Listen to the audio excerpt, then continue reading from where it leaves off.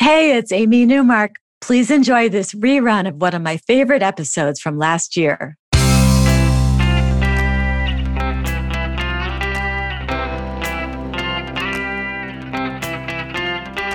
Changing your life one story at a time. This is the Chicken Soup for the Soul podcast with Editor-in-Chief Amy Newmark. Hey, it's Amy Newmark and it's Friend Friday, and today I'm so excited because we're talking once again with Dr. Mike Dow, who I like to call America's go-to therapist. You may have seen him as an expert on The Doctors and The Dr. Oz Show, and he's written, I guess, a book a year for many years now, and he even co-authored a Chicken Soup for the Soul book with us called Think, Act, and Be Happy. That was a fabulous book. Is a new book out that is so fascinating to me that I wanted him to come on and share it with the rest of you. It's called The Sugar Brain Fix, and I am already a convert. So, Mike, welcome back to the Chicken Soup for the Soul podcast. Hi, Amy. So nice to be back.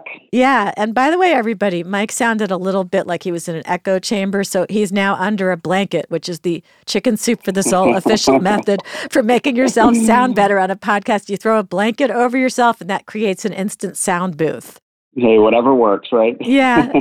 So Mike is a guy who a lot of you have heard from before if you're regular listeners, but I like to call him Dr. Mike Dow because he has a doctorate in PSY, I guess that's psychology? Yep, a PsyD. Yep. Okay, and also a PhD, and he's a New York Times bestselling author.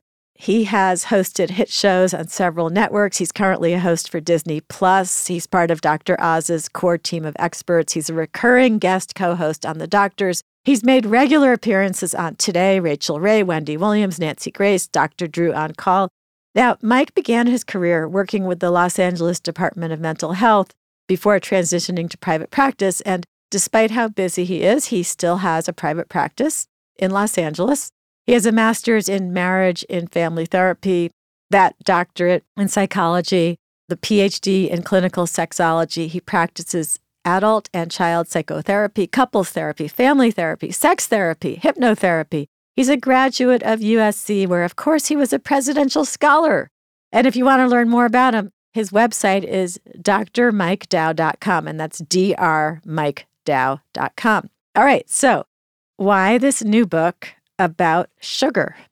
Well, I think the first reason, Amy, is that I came across this landmark study, and it followed hundreds of people across several years, and it found that what we are eating every single day as Americans, and by the way, even if you don't know it, this study found that sugar is actually shrinking our brains. So I call this study the sugar brain study, and I call this phenomenon sugar brain. So it's really interesting because I think that more and more we are realizing that the way that we're eating every single day isn't just expanding our waistline and leading to diabetes, obesity, but it's also having all of these other systemic effects on our bodies and actually our brains. And I think most people are probably a little bit more scared when they hear that. And I hope with a little bit of fear, they're actually more motivated to do something because it is really incredible the way you feel when you can actually reverse that and actually grow your brain, because you not only feel better and sharper, but you actually feel happier as well. So that's the good news. If you start to eat the food that grow your brain as opposed to the food that shrink your brain. Yeah, and you said something great in the early pages of the book. You said that sugar is America's primary vice, and that Americans are the number one consumer of sugar, not the number one consumer of fat, though. I think we're more conscious of fat. I know I do look at everything for sugar. I had a piece of what's called fitness bread this morning and looked at the package, and it said 1 gram of sugar. And I thought, all right, that's not terrible. So I had it. But I always look. I think what the other thing that fascinated me, and I was actually talking about it over the weekend, I was visiting my doctor daughter and talking to her. And I love this idea that you have about doing a gradual detox so that you begin adding healthy foods before you start cutting back on the sugar foods. And I thought, that makes so much sense. That's so much more likely to work for people. Yeah, I compare it to the nicotine patch, because it's interesting because sugar is actually addictive. So when you try to go cold turkey, I think a lot of us have had a New Year's resolution or maybe that moment where it's just, I see a number on the scale. I'm just going to give up sugar cold turkey. But you do get withdrawal symptoms. We know in animal studies, that animals fed sugar and this very Western American diet, they will endure electric shocks to get that food, which is the same behavior that we see in animals when given cocaine. So we know that food can be very, very addictive. And when you have something that is that addictive, you also get withdrawal symptoms. So what we do to sort of prevent the withdrawal? Well, we use these behavioral replacement and we use these replacement foods and we use this gradual detox. So we focus on what we add to the diet before we start taking away. So you don't have to go through the irritability, the mood swings, the headaches, all that stuff, so that you can be successful in the long term. So I feel like that is what works. And it certainly worked I put my mom and stepdad on the program. I put some non-relatives on the program. It's the program that I follow. And it seems really easy. It's not extreme. I feel like a lot of Americans are trying to do these really extreme diets. And as one friend told me who tried to do keto for a couple of days, he told me, if I have to eat one more cube of cheese, I'm going to vomit. Yeah. I just couldn't do it, and my program is actually very balanced and actually pretty moderate compared to some of these extreme diets out there. So, well, it makes total sense. I actually read this book last week and then I started trying to do this and I noticed already it's working because I'm having like a banana and then an apple and more water. And I'm just not saying, oh, you cannot have those bad things. I'm just crowding them out basically by eating these other things. And these other things make me happy also. So if an apple is going to make me happy, then I don't need a Snickers bar. So it's been working for me. And is that kind of what Weight Watchers does, where they have all those 0-point foods? They're trying to get people to eat those, and then they just won't really have the desire to eat the bad stuff? In a way, yeah, and the difference, and, I think Weight Watchers is an okay program. And what's really interesting is that my mom and stepdad were actually on Weight Watchers and they both reached, and by the way, they had lost a lot of weight. So they'd followed Weight Watchers for years. I think they both lost about 30 pounds, but they had both reached that plateau. And they both added my program onto the Weight Watchers program. And in 28 days, they both lost about 10 pounds. So, the difference is that my program also focuses on food timing. So you add a little bit of intermittent fasting, you add a little bit of what I call these fasted workouts, which is basically working out on an empty stomach, which forces your body to turn to stored body fat instead of glucose or sugar for fuel. And it really helps to burn fat a little bit more effectively than a strict points-based program.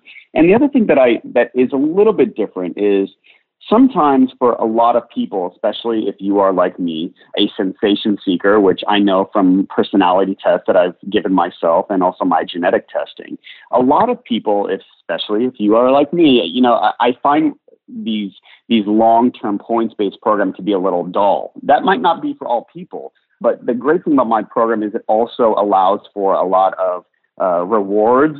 It's sort of, you can have whatever you want at some points of the day, as long as you are really good in the morning. And the food timing piece really kind of makes it more fun and exciting. For me, I would rather have one really decadent meal than eat 3 really, really saintly meals all day. And so I think the variety, and when people learn how to really add food timing and these fasted workouts to their daily lives, I think they'll actually realize, oh, this can be kind of fun. And I get to choose when I get to have a few cheat foods. And then I time my workout so that I can burn some more body fat.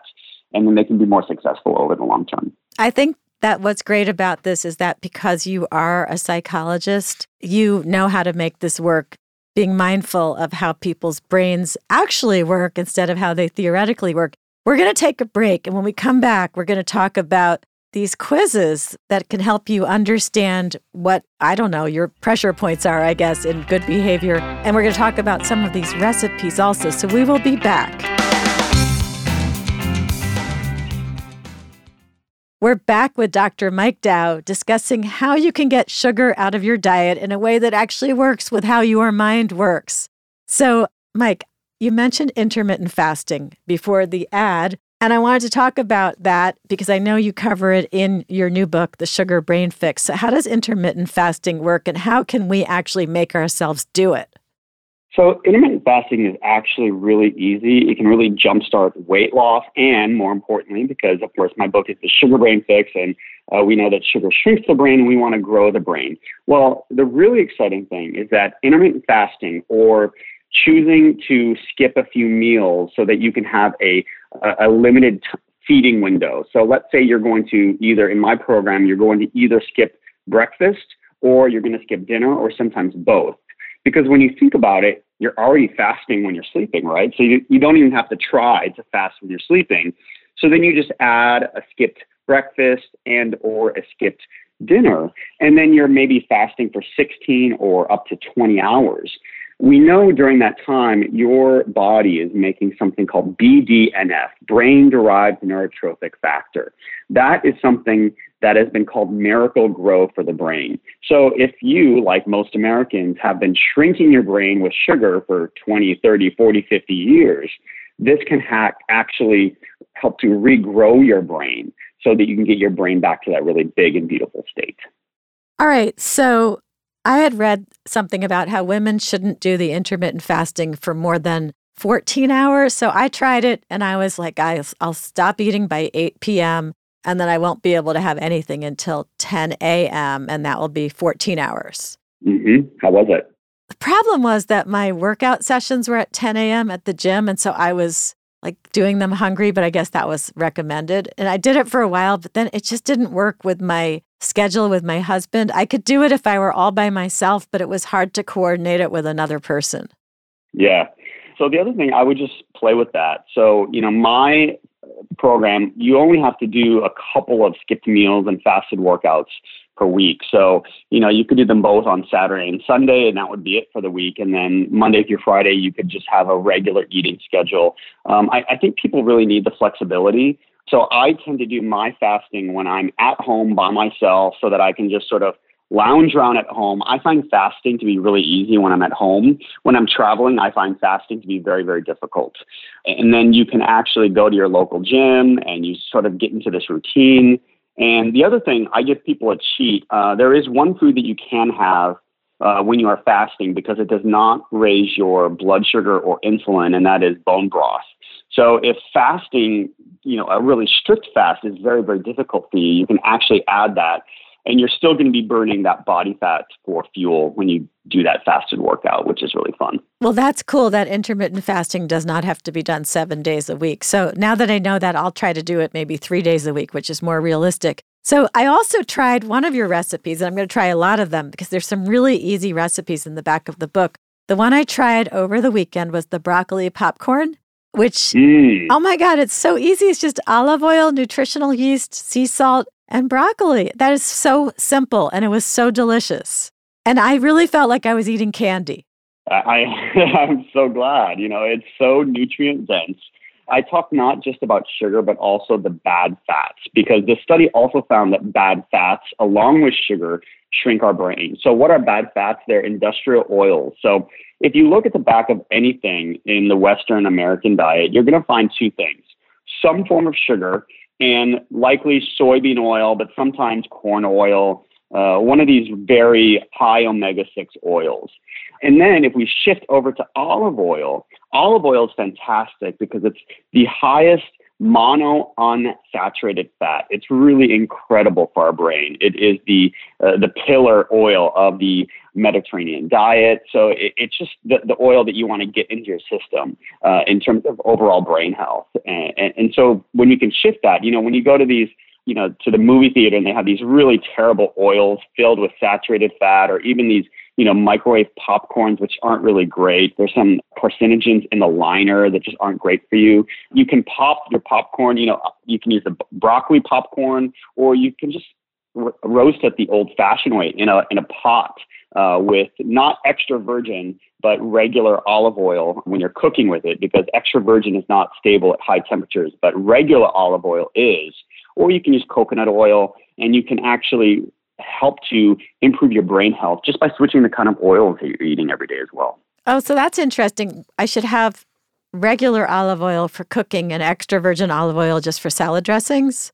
That's correct. Okay, Yes. I did not know that. Now, I have to ask you another thing because you were talking in the book about foods that were okay and foods that were banned, and you banned potatoes. And I didn't understand why potatoes were bad because if I have a dry baked potato, why is that bad?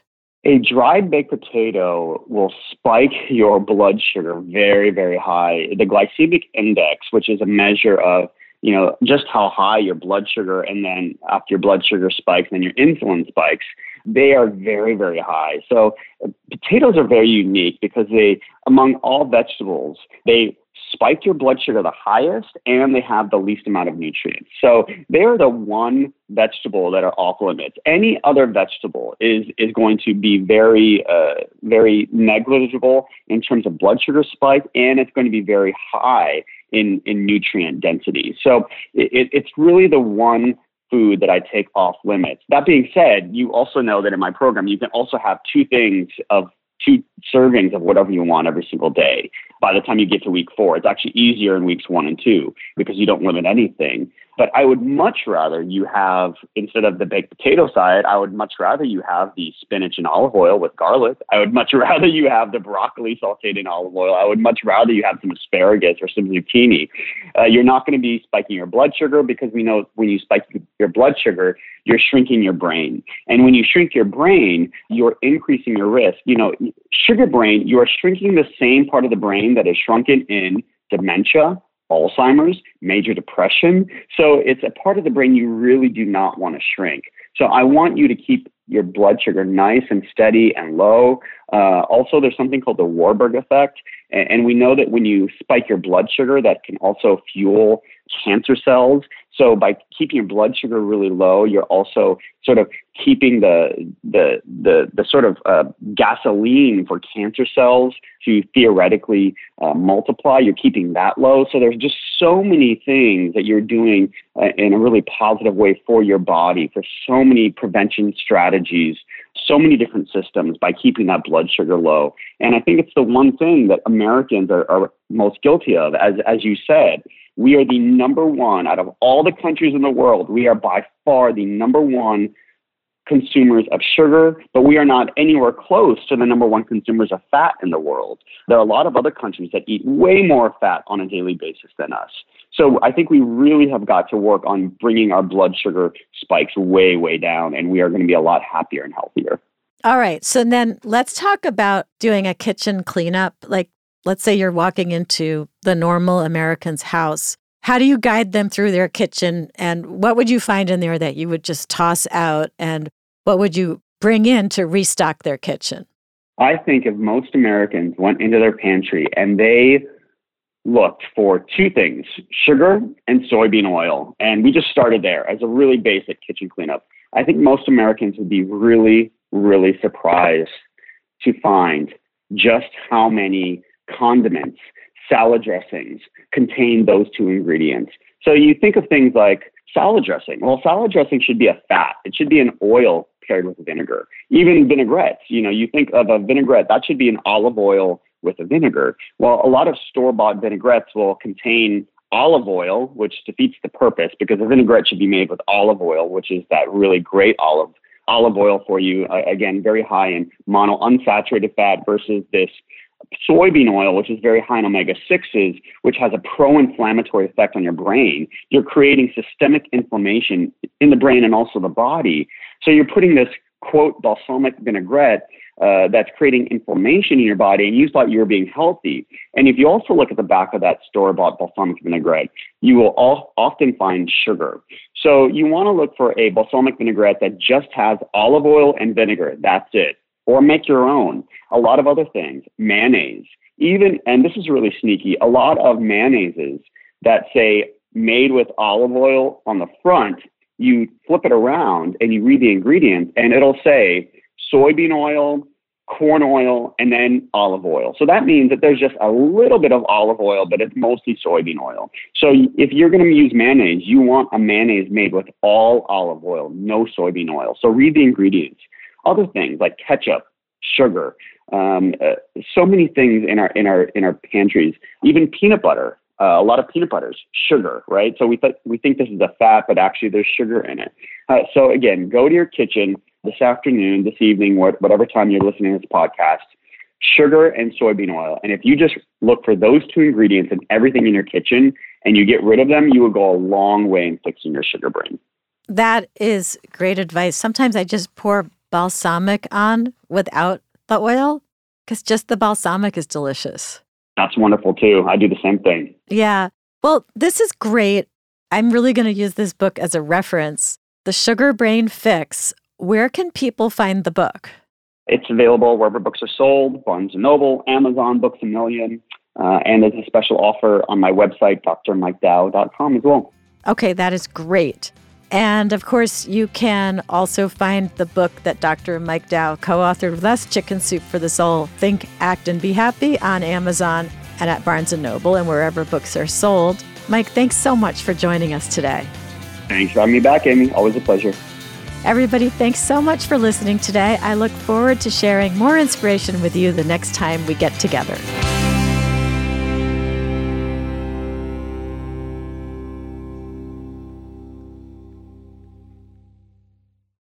When you need mealtime inspiration, it's worth shopping Kroger, where you'll find over 30,000 mouth-watering choices that excite your inner foodie. And no matter what tasty choice you make, you'll enjoy our everyday low prices, plus extra ways to save, like digital coupons worth over $600 each week. You can also save up to $1 off per gallon at the pump with fuel points. More savings and more inspiring flavors make shopping Kroger worth it every time. Kroger, fresh for everyone. Fuel restrictions apply.